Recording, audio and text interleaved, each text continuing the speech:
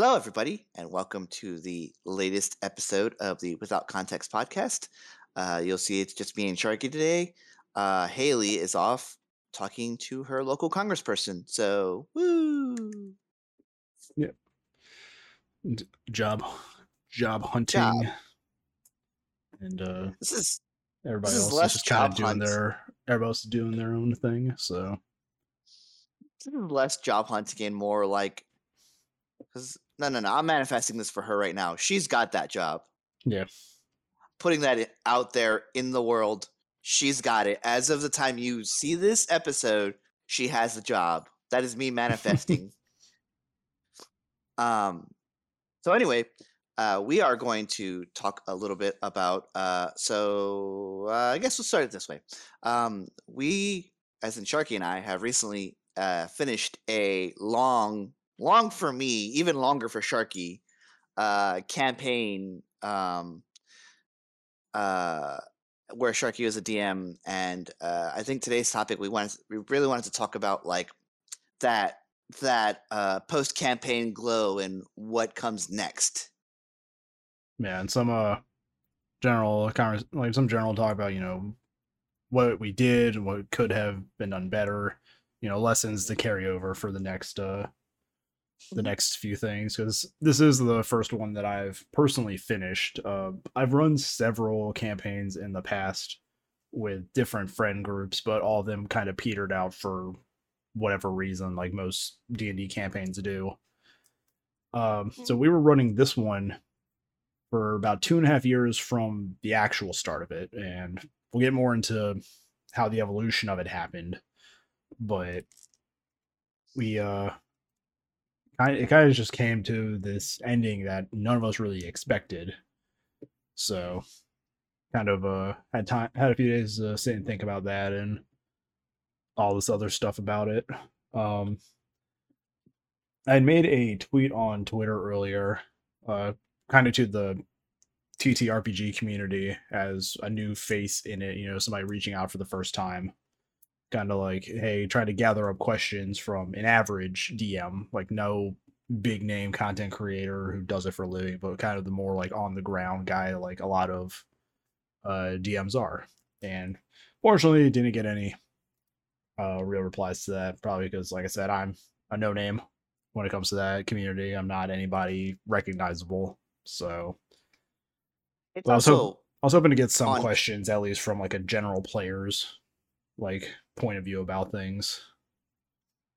well on Twitter. It also tends to be like a roll of the dice whether or not you get something. Yeah. Not So no pun intended with tabletop gaming, but yeah. So a brief history leading up to the start of this one. As I said, I've run several campaigns in the past. Um, they all have kind of shared themes with each other. I'm a big like theme and trope kind of person when it comes to stories. And when we started this one, it was kind of just a general, um, kind of like characters in a new unexplored lands, kind of having that sense of adventure and discovery. Then it kind of pivoted a few sessions in with something that I usually do, and that is I let things kind of take like the hard left because it seems fun at the moment. Um, and that campaign ran for a few months, and then we started a second campaign in the same world with a new set of players. That was kind of more of like an Underdark kind of adventure and kind of more of like retrieve this artifact, bring it back kind of story. And as I'm doing both of them, I'm starting to realize that the campaigns themselves are kind of missing something.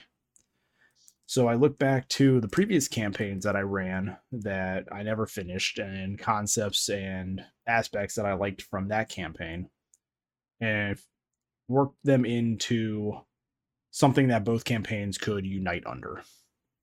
And that's when we got the larger player party that we have. We have regularly 8 to 9 players at a time. We had 11. 2 players dropped out for various reasons, but that stuff happens.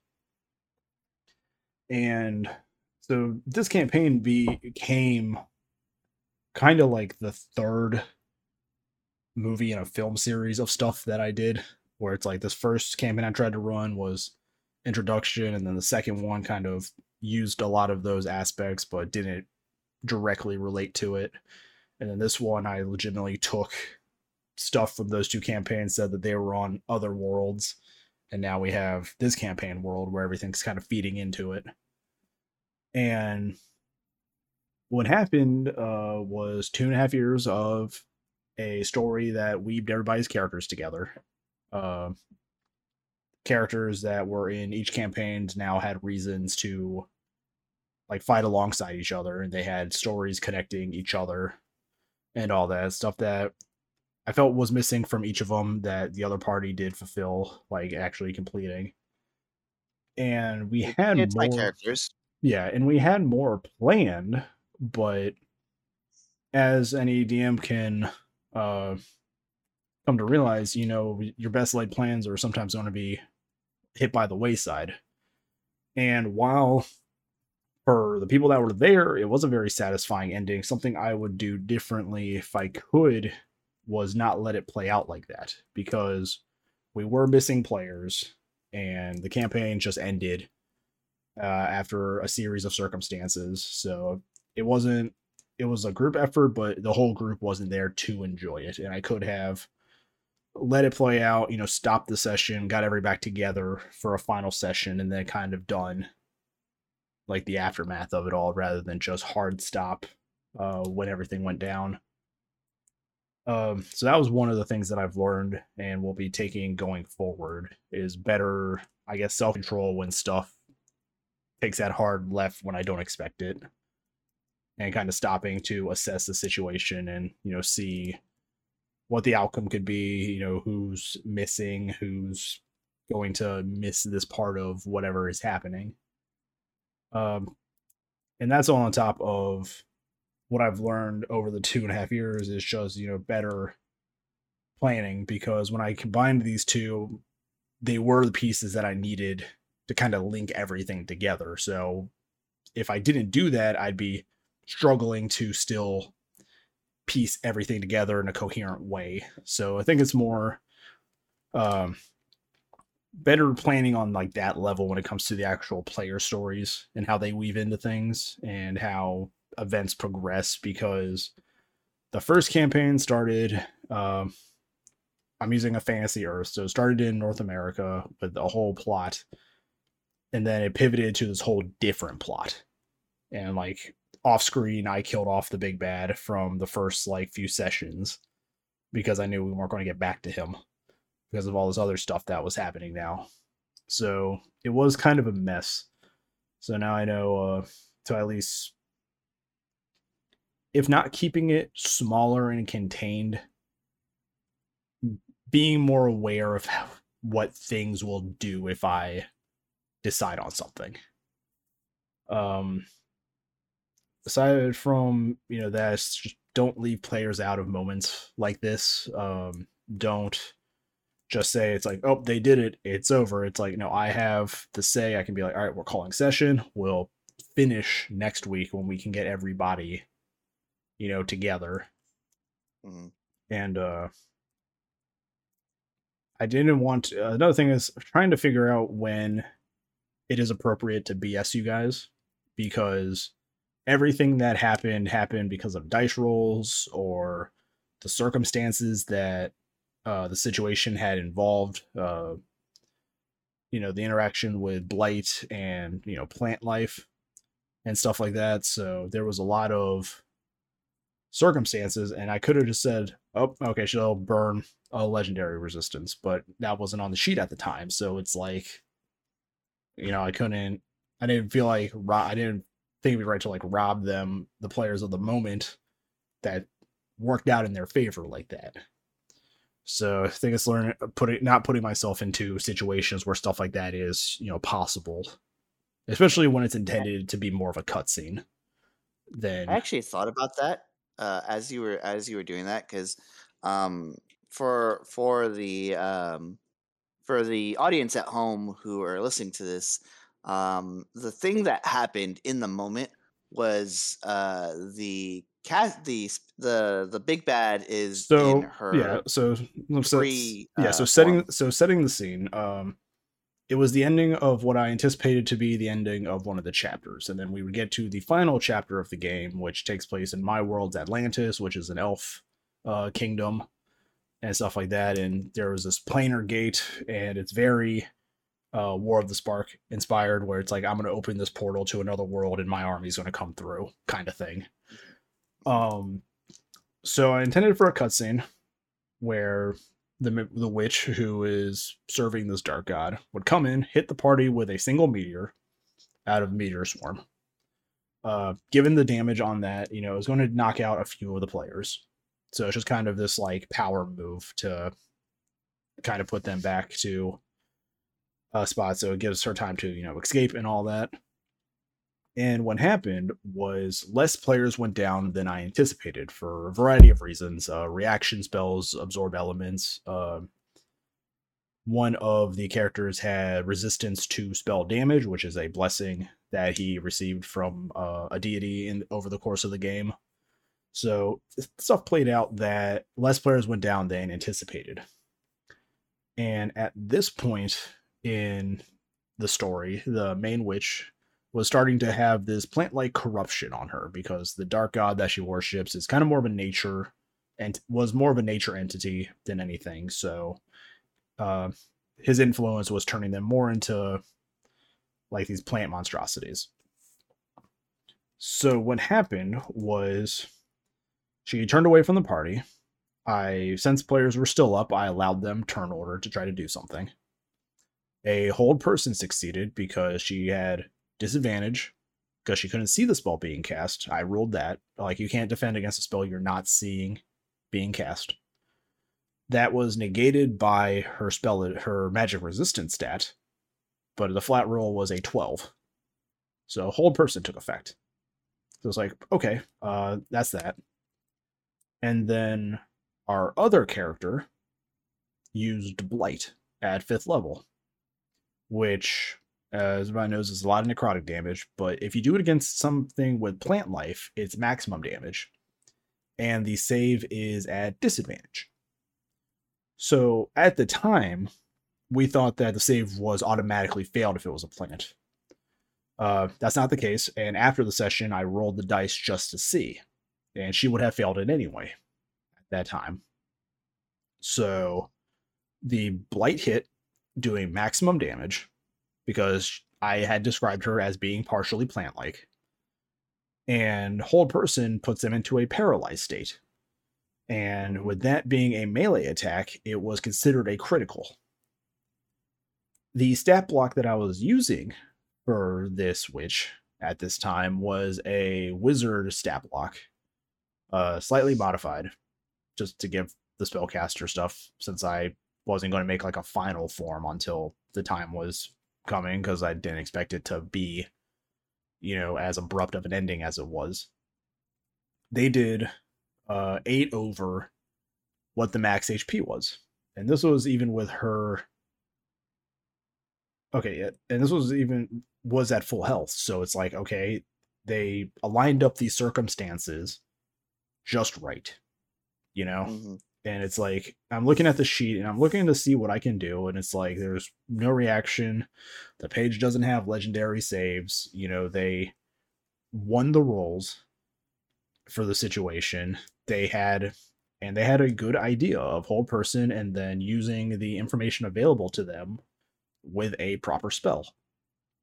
Mm-hmm. So it was in that moment at the end of this chapter that was supposed to lead into the finale, being the finale of the game. And none of us expected it to go like that. I didn't. The players didn't. I was kind of trying to figure out, like, how can I have an out of this that doesn't feel like it's robbing the players of this moment. And I couldn't really think of anything. So it's like, that's it. You guys put together a good combination of stuff, and I'm not going to punish you for that by saying nope, that just doesn't work. It's just, but then it was also like, we had 7 of the 9 usual players, I believe. Hmm. And it was like, oh, game's over.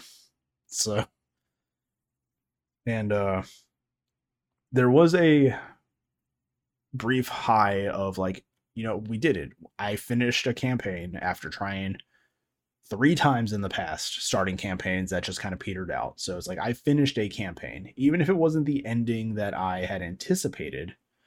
Most people want their D&D campaigns to end, especially with like these fantasy, like these usual fantasy stories. It's against, a god or like a big evil and this big like cinematic battle kind of thing.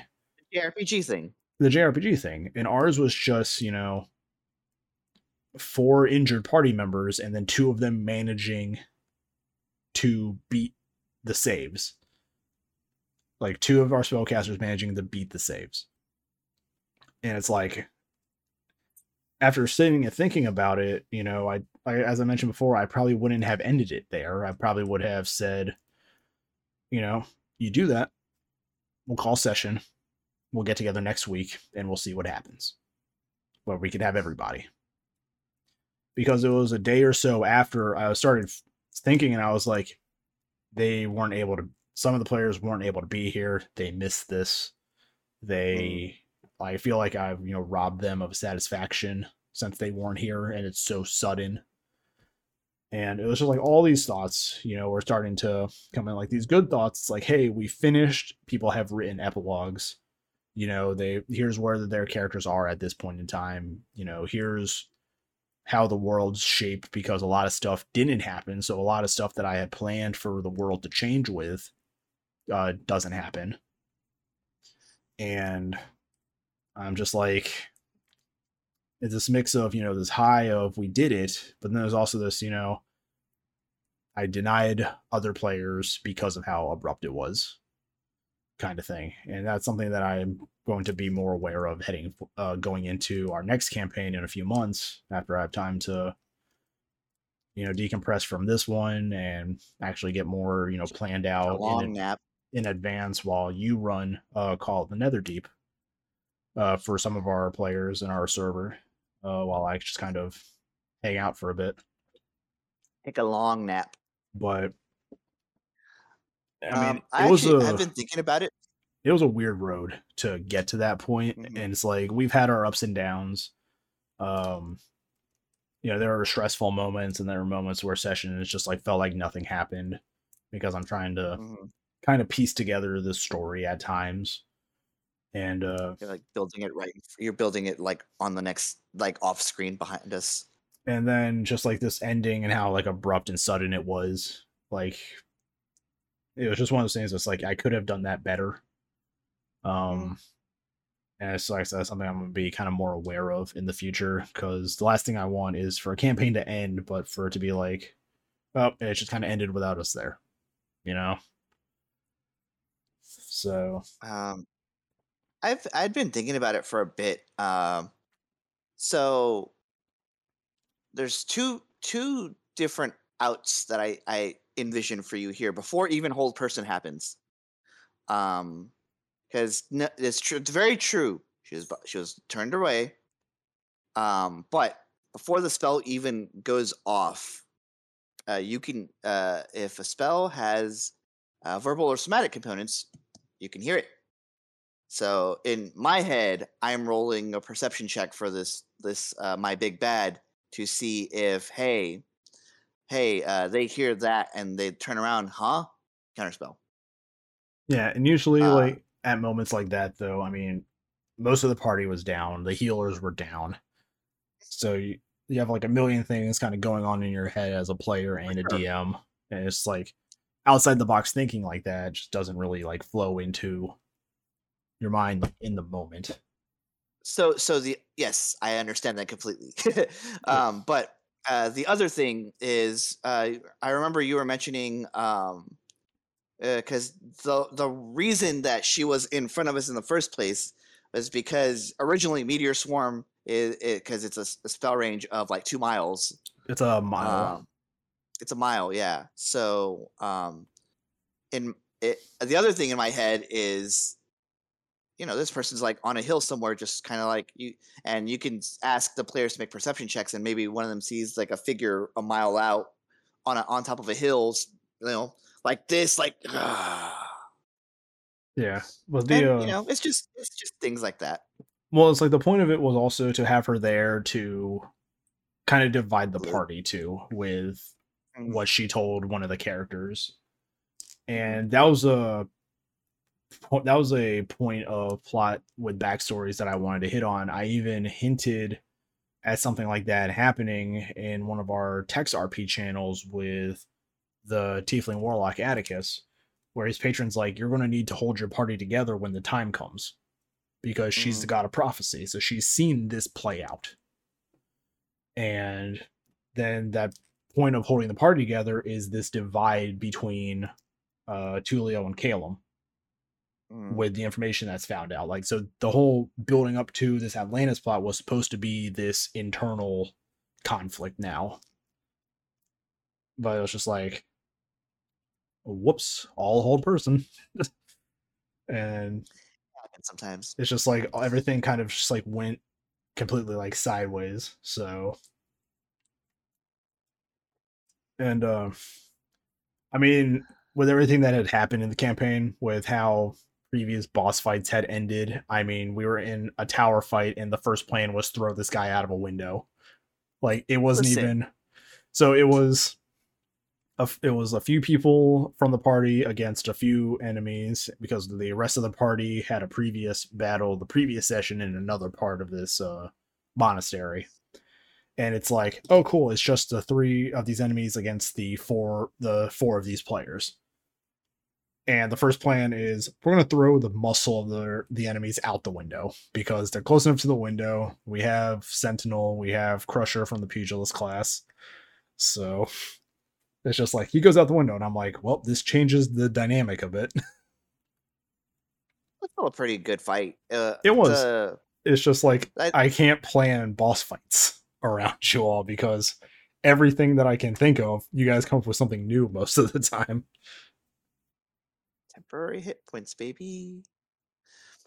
So Um, I I think not even just you, but I think a lot of DMs woefully like underestimate the power of temporary hit points yeah, and just being able to gain them for some reason. Like, if you're dealing with dark powers, you can just get them like that. It's really easy.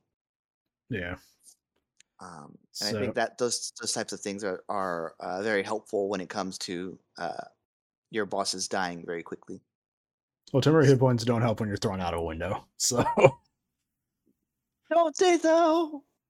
um, but yeah, so it's like out of everything that happened in the campaign, from unexpected boss finishes to crazy like team up combos to all that, like having the campaign just end like that abruptly is kind of on brand. But at the same Hmm. time, the more I think about it, it's like I probably shouldn't have let it end like that. But it's just kind of one of those things that has happened. It's in the past. Hmm. After it finished, I kind of talked about plot elements, so it's like I couldn't even just go back into the campaign and without people knowing like stuff and all that. So Sure. I was kind of like writing that emotion afterwards. I think we Um, all were. I but think we so all like were. that first day was great, but then it's like I sat there and I started thinking about it, and I was like, shit, man, I had left people out of this. So trying not to have that like sour it, but it's definitely something that's like I could have done that better now. Like I could have ended this campaign better. I think that's a very healthy way to think about things, especially as a DM. I think your best session is the one that's going to come next, not the one that just happened.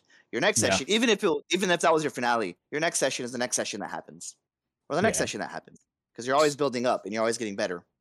Yeah. So the next campaign is, like I said, it's gonna be in a few months. This one was kind of just more of your general uh fantasy setting. And I'm actually going to adjust this thing on OBS real quick because I feel like we're kind of off. Mhm. There we go. Yeah, we were kind of just sitting like a little bit below. So, It's um, fine. I also want to point out, I, as you're I had saying, to no, I had more to quick, traditional I had fantasy to setting. yeah, I had to quickly like do this 2 person OBS thing because we usually have 3 people. So I wanted to quickly say before you continue on that yes, this is a more fantasy setting, but it's also in the same world. yeah, so the world that I mentioned earlier, the world that I made is just Earth. Like it's a world map of Earth that I found where somebody added additional continents. And I'm assuming those additional continents are like the lost lands of Atlantis, Mu, Lemuria, stuff like that from, I guess, like you call it like crypto history, where it's like lost civilizations and stuff like that. And yeah, ours played out kind of more of just a general like fantasy. We had, people from conquistador, Spanish Inquisition, Spain, people from Gothic Germany, people from steampunk England, elves from Atlantis, which is kind of more of like a crystal magic, crystal tech kingdom, and other places that really weren't like detailed yet because they were just not really given the opportunity to be since the players didn't stay around. Um, and this next campaign is going to be more towards the east now, where I don't know the term for it. I don't want to say Oriental because that's not really a term that people use anymore. But I also don't want to say, Japanese or Korean or Chinese because it's a mix of those three. So how Very I've been inspired. how I've been describing it is Asian coded when I describe it. Mhm. Um, and that will be the first campaign we start at level 2. Most of our campaigns we start at level 3. The play by post we start at level 1 because that one's just going to be running uh, for however long. This will be a level 2 one because I want to actually take time and some days of the week or some Saturdays not have a full session, but role play out people getting level 3 and becoming their class. So I kind of want to include a lot more role play because that was something that I felt I was weak in for the first campaign was the actual role playing side of things. Um, it's not easy for me to do like voices or like come up with stuff like on the spot, so it's definitely something that I want to kind of improve with. Um, where campaign 1 did have a lot more like combat and it had a lot more unique combat scenarios. So I kind of wanted to start using campaign 2 to kind of work on stuff where I'm weak in certain like categories. The improv is what makes it hard for me. Um, I always feel like so as far for the three pillars of like of RPGs where it's like exploration, social interaction, and combat. I think your best one was ironically combat and exploration. And then social interaction, it's not even because you can't do voices. It's just, it's the fuck. How do I respond to that? And I get Yeah, that a lot too with my yeah, it's how players. to respond to that. I mean, I'm also the crazy DM that people talk about where I run a game for 8 to 9 players at a time. Yeah, So it's also stuff like that. Even now, it's yeah, like I was planning for this one to be kind of more of a West Marches style for campaign 2, but even now it feels like it's just going to be the 10 of us hanging out in Discord again on Saturdays. Um, but because of that number, we are going to be missing people from time to time as well.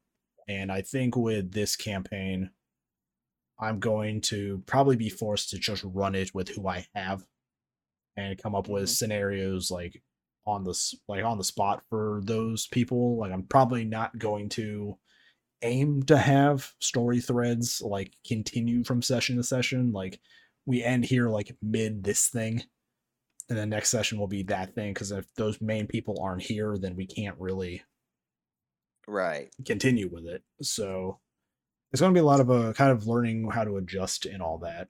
And but yeah, this one's definitely going to have a little more emphasis on role play because we're using the loyalty uh variant Honor. rule or the honor rule.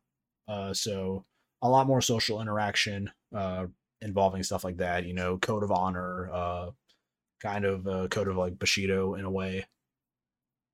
And exploration because at least for this first arc, if you've seen our Discord and how it sets up, there's like something weird happening in a village. So probably a little more detective kind of stuff for this first arc because you're trying to figure out what's going on. It's a good thing I'm an intelligence caster. And but yeah, because Kevin, our friend Kevin, can back me up that every campaign that I've run before this too, the combat has always stood out. Like I like coming up with creative combat It's situations. really cool. It's really Um, cool combat. but I don't want combat to always be ahead of the other two things because I know some people aren't just in it for constant, fighting. I know some people like the social interaction, some people like the exploration or the sense of discovery that comes with it. So campaign 2 is definitely going to be the me being more aware of the balancing act of what D&D is. The three pillars. Yeah. So I think my personal three pillars. I think I'm much better at the. I think I'm good at the social interaction and the combat. And I think the exploration is where I'm lacking. Um, It's that's hard to why do I run. it's hard to do exploration. Like a lot of campaigns don't just have like this world, like they don't just like set a wilderness like hex map in front of you or like a city map in front of you and it's like what do you guys want to do? There you go. Most players want to just follow the plot. So Mm. you as a DM will be like, "Oh yeah, I've heard something from, this guy over here in the market. Maybe you should go talk to him." And you kind of guide like the party through the social stuff to get to it. Or you have the players that are like, oh no, that guy can go fuck himself. I'm going this way instead. Yeah. It's a joke. It's like you enter a tavern and you see a hooded figure sitting in a corner with a scar down his face. Who else is in the tavern? There's a goblin named Boblin. I want to go talk to Boblin. Yeah, So classic. it's just like, yeah, okay. But it's kind of hard to do uh Uh, give me one exploration. sec. Sure. Doorbell. Okay. I'm the only one here. Transition. Sorry about that. That was uh, that was a weird doorbell, but okay, whatever. I'm here. Yeah. But as I was saying, like a lot of campaigns don't really give you a good chance to focus on exploration. I think in terms of like recent adventures published by Wizards, it's Descent into Avernus and Ghost of Saltmarsh are really campaigns Mm. that let players decide where they want to go and like what they want to do, uh, in what order. Where a lot of campaigns, especially Dungeon of the Mad Mage, Waterdeep, that's more dungeon crawl and social stuff. So Mm. it I guess it has to be the campaign designed to kind of focus on exploration to I think Storm King's Thunder was a good example of a module that was set deeply in exploration. Because yeah. spoilers for Storm King's Thunder. After the first, after the first introduction of the giants, you kind of fuck off onto the map and just run around until the DM's like, "All right, time for the plot again." Yeah. So I guess your campaign kind of has to be geared towards exploration if you want to make it, exploration. Like if I was running a West Marches style game, it would be more exploration, but even not to like the full extent. It would be like, hey, where do you guys want to explore today? Instead of just, like RPing like the travel time and, foraging and all that other stuff. That's definitely an older style of D&D, I think. And I mean, exploration also gets rewarded in dungeon crawls since, you're kind of just in a maze. So, but a lot of my stuff is probably going to be focused more on like social and combat. Probably with a more of a focus on social now, given the system uh, and the variant rules that we're using and the setting. Appeasing people in higher positions than you, or learning to knowing when to like act honorably or dishonorably towards people. So definitely gonna be a little more emphasis on the social side of things. Uh, I like my character. He's I guess his concept in that world is going to be like bull in a china shop because he has a pretty low honor stat. That's his dump And stat. It makes sense because he's not from the area. and he's a minotaur in an Asian setting, so Yeah, he is a bull in a there's that china too. shop. So, Yep, yep. but I expect you to have like an actual porcelain shop for me to like just terrorize. yeah, but so we're kind of in the beginning steps of that. Everybody's getting their characters made. I know our friend Erica messaged me asking, what does the party have at the moment? She's trying to Mhm. fill a niche because that's another thing that I let happen as a DM. Um, we had characters that kind of overlapped each other in terms of what they do in campaign one. So there was always somebody taking the reign and the other person not being able to really do anything because that person has it handled. And I think I'm going to be kind of more That, aware. What's up? is that like an observation you had, or is that an observation like some of the other people have like mentioned? That's curious to me. It was something that was brought up. I'm just going to say it's our friend Erica and our friend Mike. Their characters were kind of similar, and what they Mhm. did as characters, and their knowledge that they had when it came to Mhm. things. So one of them would always, you know, it would always be like a kind of push and pull of who would be more useful in the situation. Gotcha. Okay, And I don't that's want that to happen again. I kind of want everybody to fill like a niche that their character can like shine in.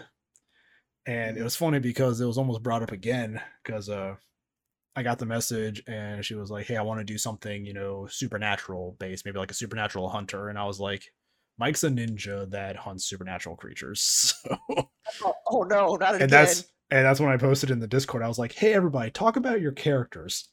So, kind of seeing I kind of I seeing what intentionally had and what mhm. didn't, kind of seeing what people had and what people didn't have.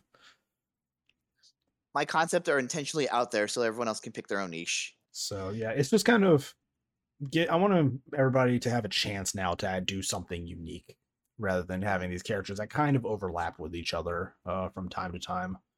Because in campaign one, Atticus, before I let him switch to a warlock, he was a cleric. So if he was staying a cleric and then Haley started playing, there'd be two clerics kind of, There was already two druids, so I mean that's yeah, fine. two druids, and even then the character Whis branched off into warlock and sorcerer. So Hmm. they were just kind of throwing cross classes into it. Uh, Yeah, I say druid for two. so He's I kind just of, yeah, so I just kind of he's want people to kind of each have their own like unique like position to fill in the group. It's kind of hard when you have a lot of players.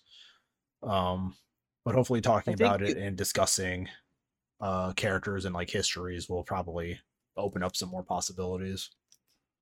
I think you also run the risk when you everyone is like a unique like archetype that they're trying to fill with nine characters, where if one's missing, then or one or more are missing, then it's like, oh crap, now we don't have a healer. You know what I mean? Yeah.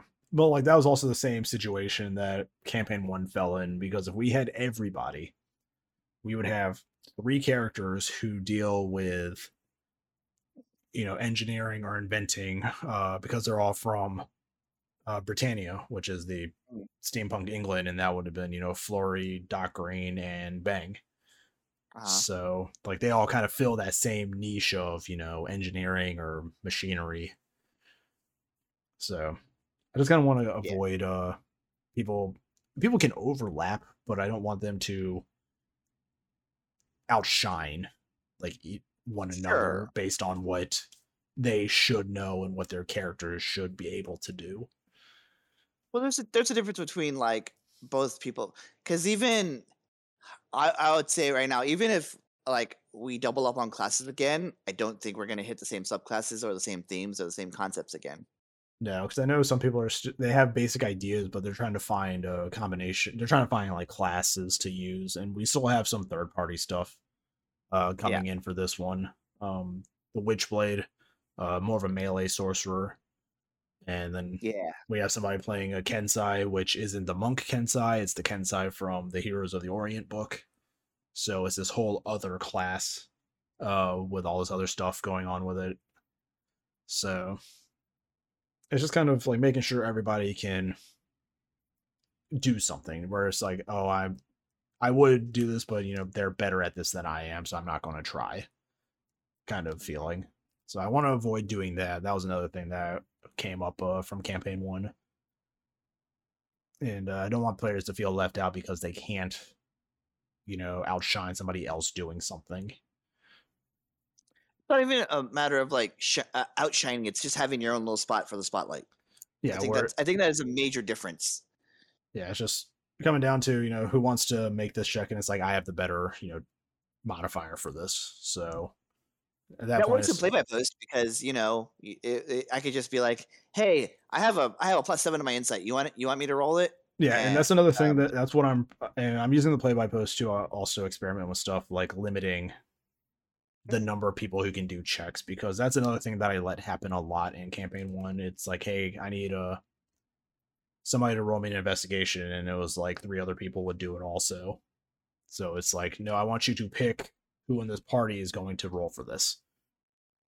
uh, So I actually have a suggestion for that. Um, and you can use it if you want. Those of you who are at home can use it if you want. Doesn't matter to me. Um, investigation checks, yes, people should probably roll those, and maybe have two people roll that. That's fine. But if it's something like, say, a religion check, or an intelligence based check, or even other checks as necessary, you want to make sure that the question you want to ask is, are you trained in that skill? yeah, Um, so if you have the proficiency, yeah, if you have the proficiency, then yes, this might be some esoteric thing that for yeah. some reason. Again, that's just being more aware of Mhm, stuff in the moment. mhm. I think everything that I've learned from the first campaign going into the second campaign is knowledge that other people can probably use, is that your first campaign is going to be a mess, but Mhm. you're going to pick up a lot of stuff and kind of have the knowledge now of like what to do differently and like what changes to make on your side of things. And that's the thing is like campaign one, it was fun, but it was just chaotic at times, and I, just I all still this. I think Yeah, I it was think it just was I think it's a good idea to have gotten it like out of the way. It's like to get it off yeah, your back, and yeah, now that you can start fresh with another campaign, you can take these lessons you've learned and actually apply them somewhere. yeah. So now it's like, all right, what did I learn from the first campaign, and how can I put that towards everything moving forward? Um, just kind of being more aware of what didn't work in the Hmm. first one, or stuff that worked but you could have done better. I think that's what most players are going to learn as they finish their first campaign, whether it be a homebrew one or whether it be a module ran one. So It I like one of the things I like the most about running modules is because, like I said, I'm very good at combat. I'm pretty good at combat. I'm pretty good at social interactions. So I yeah, got those down pat.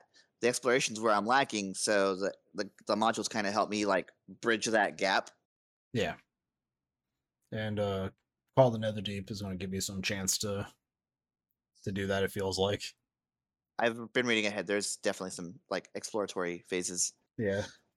So hopefully, I can take what I've learned from this and put it towards future games. But I have time to actually like plan this one out, and not just not in like fine detail like I had hoped to do with campaign one, but kind of more just general in the a level range that the story is going to progress in.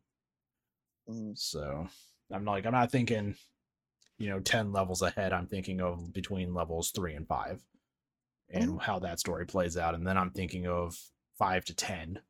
Like what's the plot of this part of the story.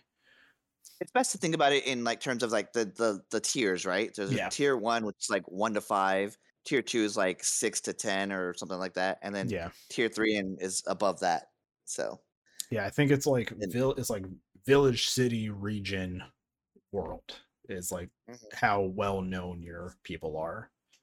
mhm. So the arcs have kind of, I guess, got to escalate with that to a degree.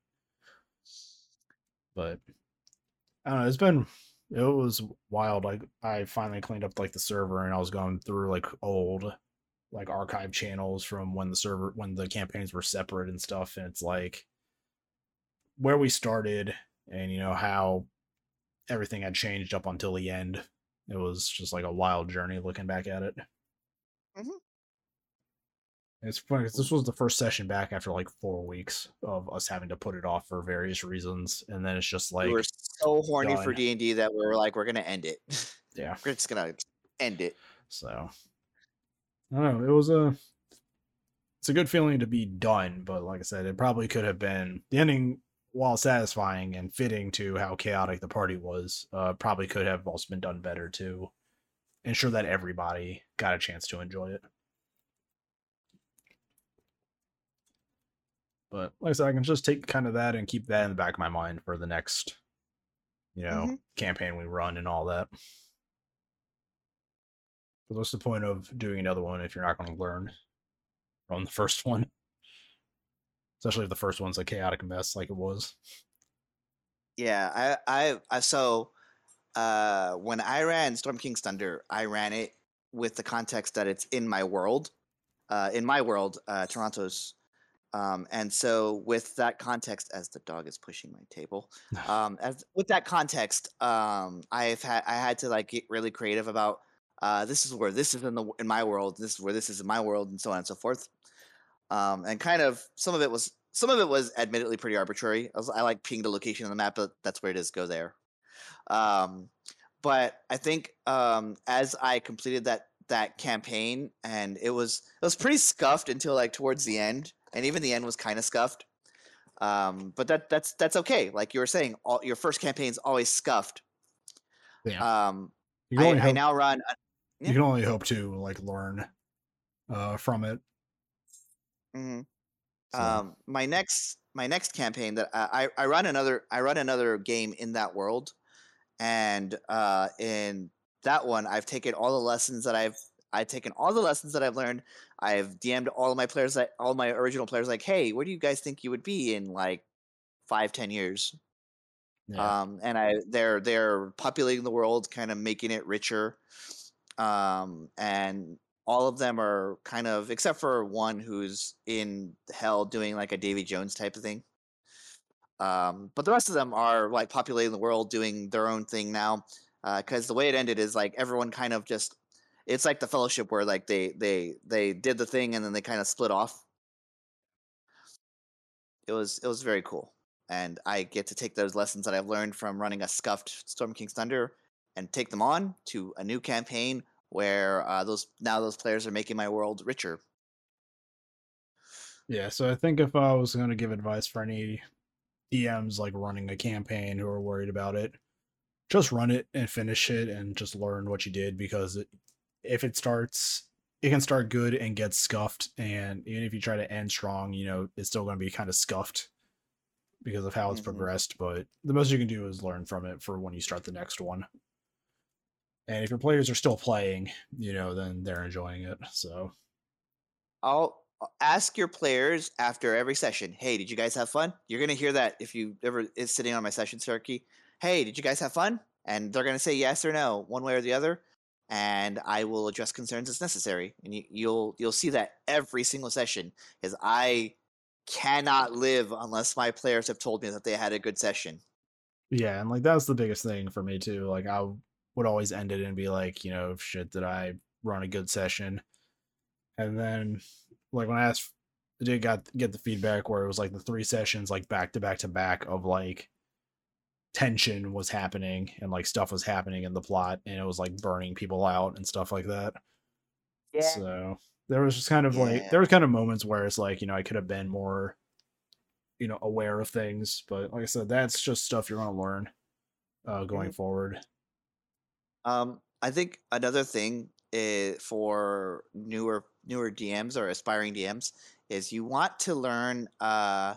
You want to always, the one thing you always want to keep in the back of your mind is the stuff that if you should have done a session zero. That your players, that your players, and these are their phobias, these are their triggers, and stuff like that. So that if you know that something similar to that is going to come up, you remember in your head, does this person mind if I like blank screen it and imply it off screen, or does this person just not want to hear about it at all? Yeah. Um, that's maybe the most important thing I can ask any aspiring DM is to do your session zero, do it right, figure out where the boundaries are for your players, and yourself, and make sure you are enforcing that at all times. Yeah, and that was like something that happened with when it came to our friend Lindsay's character's backstory. Uh, Based on the situation where there was somebody in power who was abusing her, and it was always implied what he wanted. And I asked when I talked to Lindsay about it, I was like, "How do you want me to play this guy?" And pretty much got the go ahead. It's like, if you can make my skin crawl, you're doing it right. Okay. So, but I Yeah, never that's there what was we call never an a enthusiastic. yeah, but there was never like an explicit like thing that happened. It was always implied, sometimes heavily implied, just to get the point across. Mhm. Um, but yeah, nothing ever like that really happened. So that's another thing to just keep in mind is figure out what makes your players comfortable and uncomfortable and adjust accordingly. And make sure that yes, that is happening to the player, but you still have like five other players at the table, five, six, however many you have. Yeah, You had like 20, so that's fine. yeah. But 'Cause I'm that uh, guy. yes, you are. But it happened like it's happening to one player, but it's also all the other players can still hear it, Yeah, even if their they're characters are still not there at the there. moment. They're still there experiencing it in the moment. So that is another thing to keep in mind is yes, that person is okaying it enthusiastically, but these other players still have to hear it, and it might make them uncomfortable as well. Yeah, That's why it was a good idea for Sharky to be like, no, this is just implied. Just move to the side. yeah. Do not become the next post on RPG horror stories. Yeah. So read A lot that of RPG horror stories are just read like that you shit did and session read zero. that shit and keep yourself grounded. Like, don't be those guys. No kidding. Don't be those DMs either. It's just some people are fucking crazy. A lot of RPG horror stories happen because they didn't session zero. Yep, I did not. Um, and I'm gonna say I've gone through all of my with this campaign that I'm gonna be running in your Discord. I've gone through every player individually. Like, hey, these are the triggers as I see it in this that since I've read through the module. These are the triggers as I see it. If any of these bother you, let me know. We'll see. I'll see what I can do about it. Um, and I've gotten all my responses back. But even with that, I'm still gonna go back our session one and still take 30 minutes and be like, all right, guys, this is what we're agreeing to here. This is the shared experience that we're agreeing to. Is everybody okay with this? Yeah, Um, so it's just communication. Like, I mhm, know we started both of these campaigns that eventually fused into this mega campaign without a session zero, which is something that I'm going to fix when we finally do start campaign two. We mhm. do have a RP channel like set up for the prince that you guys serve under, like approaching the village. But the campaign, the session zero is going to be talking, and then that's going to be kind of the lead in to the first session. So we kind of have like a baseline to work with, and that is something else to get better for myself in doing. Mhm. Usually just like jumping in, but it does kind of make things a little sloppier since I'm kind of It piecing can. everything together.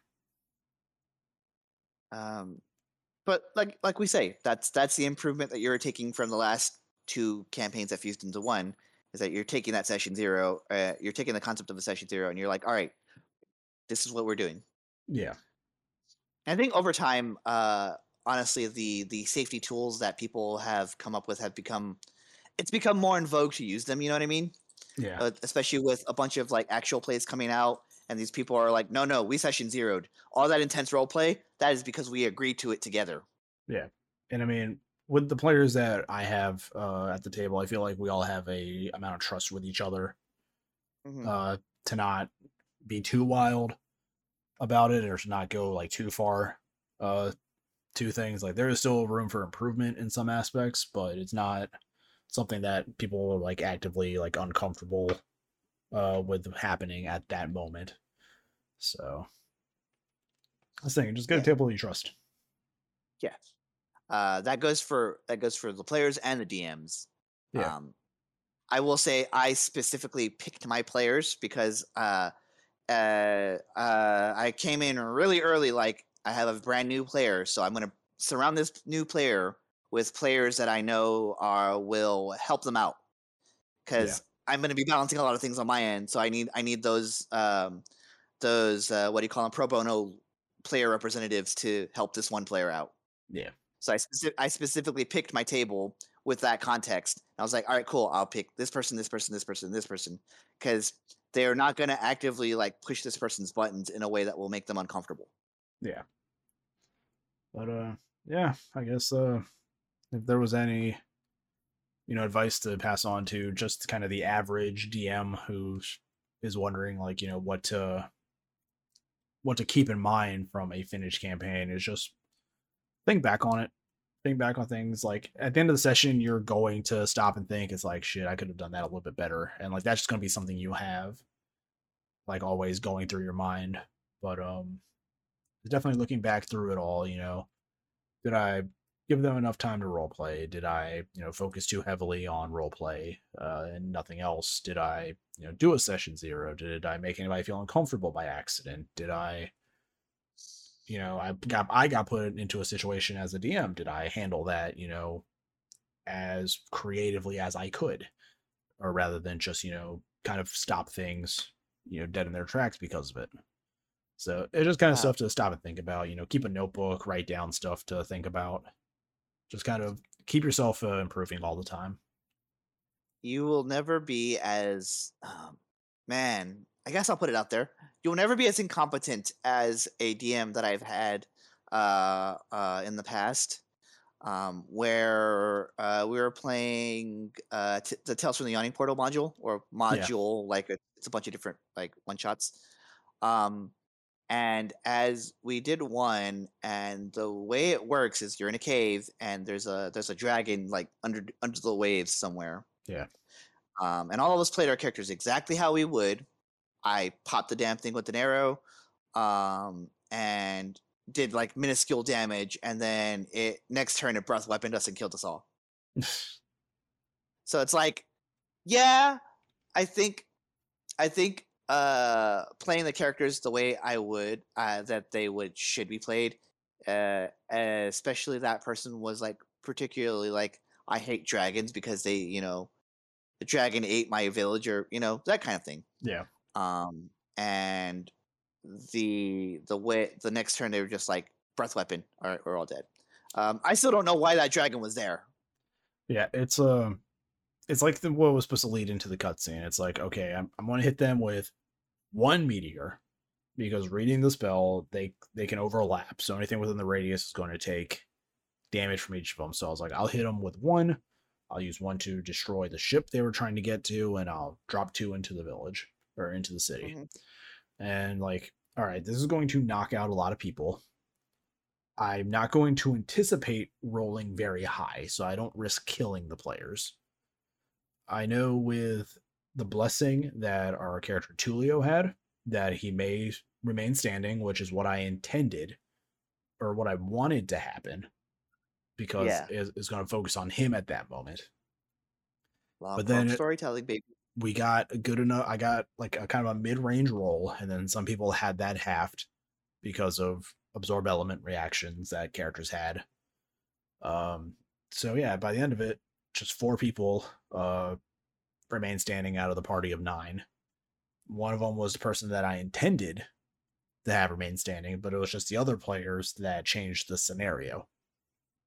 Mm, So it wasn't like, oh, I'm not going to drop all 4 meters onto these players because that will kill them. I was like, I'm going to take a yeah. calculated risk and use one and hope that it doesn't ruin the game. Mhm. So I think yeah, we were level 5 at the time we fought that dragon too. So like that was an adult. That was an adult black dragon. I mean, you guys were We're not level surviving that. you guys were level 10. Uh, Yes. it was a CR 14 like wizard spell block, but there was 9 of you. So I think according to the Cobalt Fight Club thing, it was either an easy or a medium. So it's Yeah. like, okay. And I know it's like they have the one level 9 spell slot. So I'll use that and I'll drop one and just kind of see how the numbers play out. Hmm. And I mean, if it knocked everybody out, it knocked everybody out. That was kind of the intent. Cutscene plays out, and then the game continues because there are other people still around. The city was having its revolution. To Alonzo was still in the picture somewhere. People could have come to save you. Yeah. So I wasn't going to let the Rick and Morty party die. off screen. Yeah, I wasn't going to let the party die. It was going to be more of a fade to black, and then the party wakes up, and now we continue the next arc. Mhm. I know that's another thing of like player agency, but given the scenario, it doesn't kill you, but it's definitely going to hurt, and that is also amping up the villain to a degree. It's like I could Mhm. have killed you, so I think cat. I think players shouldn't consider player agency being like I can do what I want at all times. I Yeah, think you have to have trust in your DM like we trust you to be like, no, he's gonna tell a baller ass story right now. This is a moment that we're gonna give up our agency in this moment so that the DM can continue the story. Um, and I think a lot of players don't realize that the DM isn't an antagonist to you, as this cat snuggles up to me. no, The DM is on your side. It's just that they're throwing obstacles at you so that for you to overcome. They're not throwing monsters at you specifically to kill you. yeah, It is purely a relationship so that we can tell the best possible story with what we are given at the time. yeah. And it's like I'm not going. I understand like following the dice from time to time, but when it's like, oh, if the dice tell me that all of my players are unconscious and now I'm going to have them all rolled, death saves and risk losing multiple people, I'm going to say, no, we're not going to do that. I'm going to have some other characters save the party Yeah. so we can continue on. It's just, this is definitely going to be like a cinematic moment. So, but I guess that's a good enough conversation. Got over an hour here. So, Yeah. Hit our hour. yeah, I knew immediately we're gonna hit an hour with this just because of how much we can talk about this topic because it's a lot, right? Um, and I would say as a final word to DMs out there or aspiring DMs rather, if you have watched if you've watched an entire season of Critical Role or Dimension 20 Matt has ripped or up character sheets and paper because the party has changed stuff. So even his campaign yeah. is not infallible. Well, my point to that is, uh, for those of you who see these DMs and are like, I want to try DMing. If you've watched Critical Role, if you watched Dimension 20, if you watched like the official Dungeons and Dragons stories Yeah. that they have there, you're ready. You can do it. Pick up Player's Handbook. Pick up the starter kit. You're good to go. It's a decent adventure in there. You don't have to be. You can We've run said that. it. I think we said it in the group before. You don't have to be the perfect DM. You just have to be the perfect DM for your players. Yes. So if they want to keep coming back to you, you're doing something right. Hmm. But it also doesn't mean like you don't have to. You don't have to not improve. Like you can keep learning something to improve yourself as it. But it's not like, hey, I did something wrong. My players don't seem to care, so I'm just not going to change that. It's Right. like I could have done this better. I know I could have done this better, so I'm going to do this better next time. Next time. Yes, So, exactly. Talk that shit, Sharky. so it's always a learning thing. Like take every campaign, every session you do, every one shot you do, like try new stuff, see what works for you, what works for your players and what doesn't, and then just eventually make it this big old mix. But I'm not putting 9 players into one campaign. no, I need help. I just have a lot I of friends, okay? I picked 6 and I was like even this is stretching like this is stretching me, but I think I got this from here. But it was like, "Oh, you've already picked all your players." I was like, "Yes, I am not a Sharky hat. Yeah. I am not Sharky." I know I should narrow it down a bit, but like I don't want people to be left out of things. So if I'm be like, hey, I just want 6 players to play in this campaign and then have the other 3 like kind of sit out, it's like, no, that doesn't make me feel good because I'm neglecting 3 friends from playing. We also we tried that initially, right? It was like, okay, the first 5 people to hit in, you guys are in. But yeah, that did kind of fall through. Yeah, because everything started linking all the players together and Yep. other stuff like that, and sessions plot threads started continuing past the one shot. And Uh, I also want to say that these things where Sharky can have all these players in his games, that works for Sharky. That doesn't work for me. yeah, And that's the last lesson that you should learn as an aspiring DM is that no two DMs are the same. yeah, I DM differently from Sharky. Sharky DMs differently from me. We both DM differently from Matt Mercer and Brendan Lee Mulligan. And I'm not going to DM the same way you're going to DM. yeah, You're going to DM the best way for your table. I'm going to DM the best way for my table. yeah. Well, I hope everybody enjoyed this conversation, at least a little bit different than what we normally do, but kind of a retrospective slash advice discussion, like just kind of throwing out stuff from somebody who is just, your average DM. Like we're not, Matt Mercer's or Brennan Lee Mulligan's. So I'm it's not going just to be them. this, we are the people that are going to more than likely, be at your table, or you're going to be at our table. So we're on the same tier list of DMs. So Uh, yeah. I don't know. Just pick up a player's handbook, go nuts. You got this. yeah, pick up the 3 books, go crazy. You don't have to do a lot of homebrew. You don't have to buy like everything. Just buy the 3 core books and just try it out. So You will love it. Trust me. yeah, it's a great game. It's something that you can do for a long time too. Hmm. But I guess we'll probably conclude this episode here. Yeah. So thank you all for listening to me basically ramble for an hour. I know the campaign is probably out of context for a lot of you all since you weren't there and you don't know like the intricacies of it, but hopefully I was able to take stuff that happened and kind of put it into a relatable kind of scenario for you all That's and the kind name of of the podcast. advice, So you know. just kind of give you some advice if you ever come across a situation like that. Hmm. We were hoping to get pyrotechnics back in, but unfortunately scheduling could not uh, work out, and it would have been nice to have somebody, from the outside, with questions and stuff like that to Hmm.